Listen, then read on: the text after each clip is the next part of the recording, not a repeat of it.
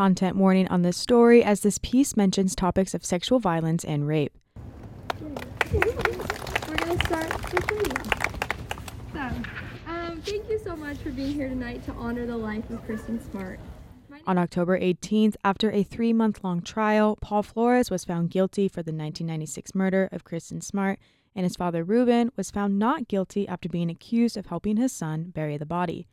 Paul Flores was convicted of willful, deliberate, and premeditated murder in the first degree, with his sentencing date set for December 9th. Cal Poly Safer interns Layla Burak and Callie Kidder organized a candlelit vigil supported by Mustang News and Cal Poly Safer to honor Kristen Smart. Kidder and Burak came together quickly to plan this event. We were anxiously awaiting the verdict of the trial. And so the day that it was announced, we were like, okay, we really need to make a plan and figure out how we're going to move forward. This event both paid tribute to Kristen Smart's life and addressed Dating Violence Action Month. They quickly planned this event, and by 5 p.m. that Friday, October 21st, people gathered on the Health Center lawn to hear from the 6 speakers. To start off the event, Kidder gave a brief premise of what to expect.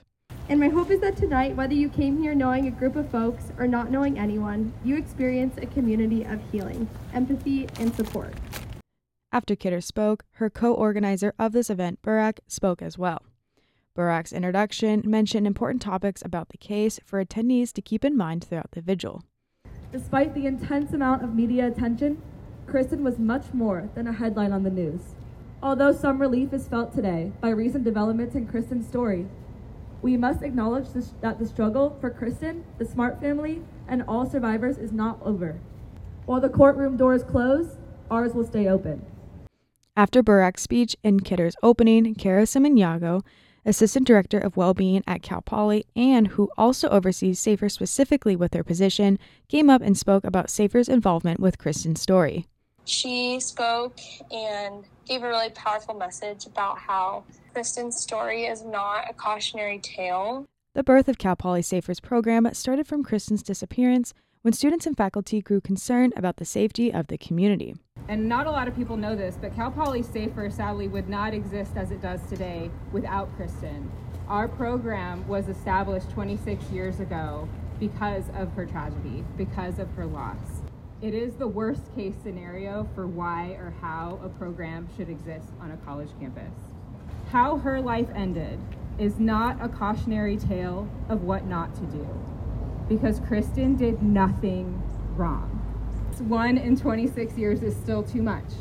After Simoniago's speech, 2 friends of the Smart family, Therese and Jeanette, spoke on behalf of the family and wanted to represent them since Kristen's parents were not there. I received a message from a woman named Therese, and Therese is a good friend of the Smart family, and so she came and kind of spoke on behalf of them and just shared how that family means so much to her. And so it was really cool to have her and other friend Jeanette, who was there to support her on behalf of the Smart family. That was really cool. Kidder was notified an hour before the event that these 2 wanted to speak that evening. We had justice served this week, but we need to continue to keep you safe. You all have taken away so much of the pain that has been such a part of the Smart family for decades. The Smarts want to share their immense gratitude for the incredibly committed sheriff's team and stellar prosecution team, and is keeping Paul Flores in jail behind bars. I'd like to end with this direct quote from Denise Smart, who I love with all my heart. This community has been the wind beneath her wings, and the way she gets through every single day is the love that she feels from all of us, from friends, from community, and from all of you in Cal Poly. So thank you so much. Please stay safe. And we've got more to do. Onward.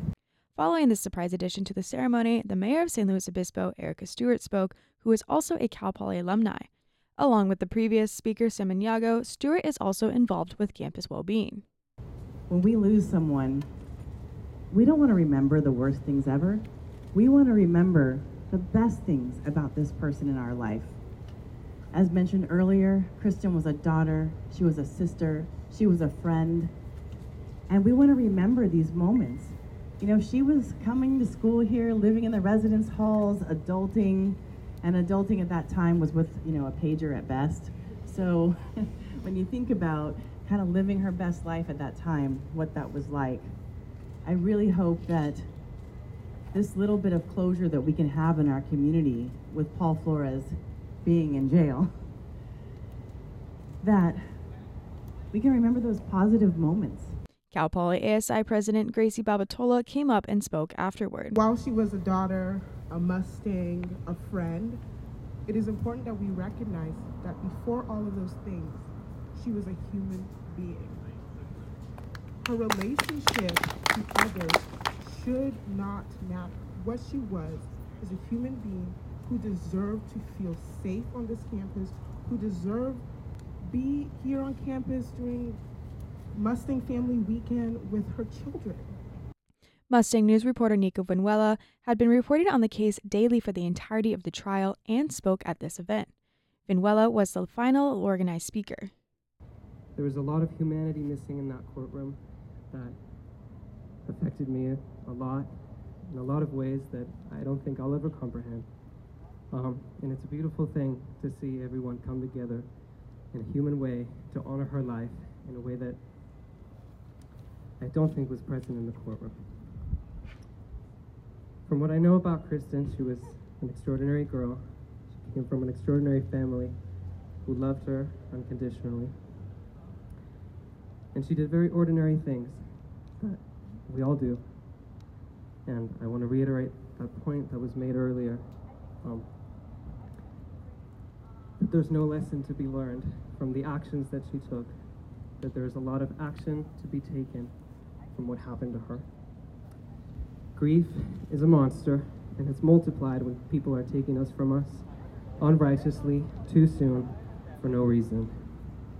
I didn't know Kristen, but I feel her life surrounding me, and I feel her memory in every person who's ever been touched by her. Kristen represents the worst case scenario, which a lot of the students on this campus still very righteously fear. I think a lot of students at Cal Poly feel connected to her because she's just like them. As extraordinary as she was a regular student who made regular decisions, which we all make all the time. After all 6 organized speakers came up for their speeches, Kidder and Burra gave the people in the audience the opportunity to speak about this event or subjects through an open mic, as a way to help people process. A woman who used to live a few doors down from Kristen in Muir Hall came up and spoke and shared her memories she had with her from 1996. She was in San Luis Obispo that weekend for Parents Weekend, as her daughter is currently a freshman at Cal Poly. I remember her very, very well. The long blonde hair, she was so tall, and I'm tall, so she was taller than me. And I remember because she'd always come in the bathroom and she'd have all her stuff. And always the nicest person. And I remember that weekend and the weeks after that, like nothing else. Kristen's story and life impacted so many of us that were students back then, particularly females.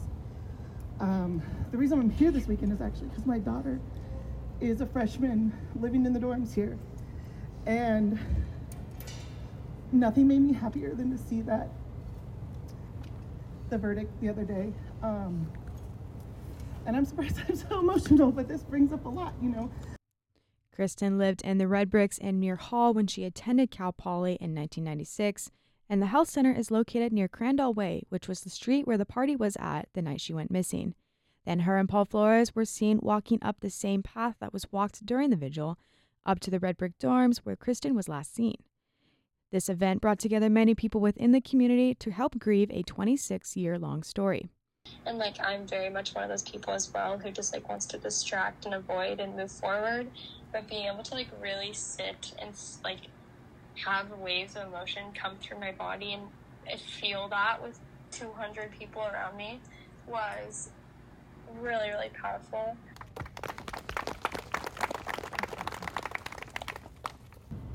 I hope this never happens again. And I think Kristen should be with us today, with her kids.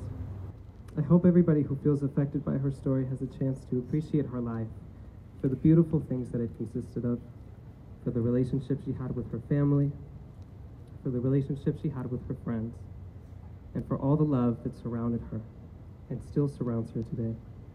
Thank you again for all being here with us this evening. Jordan Treble, the Mustang News on KCPR.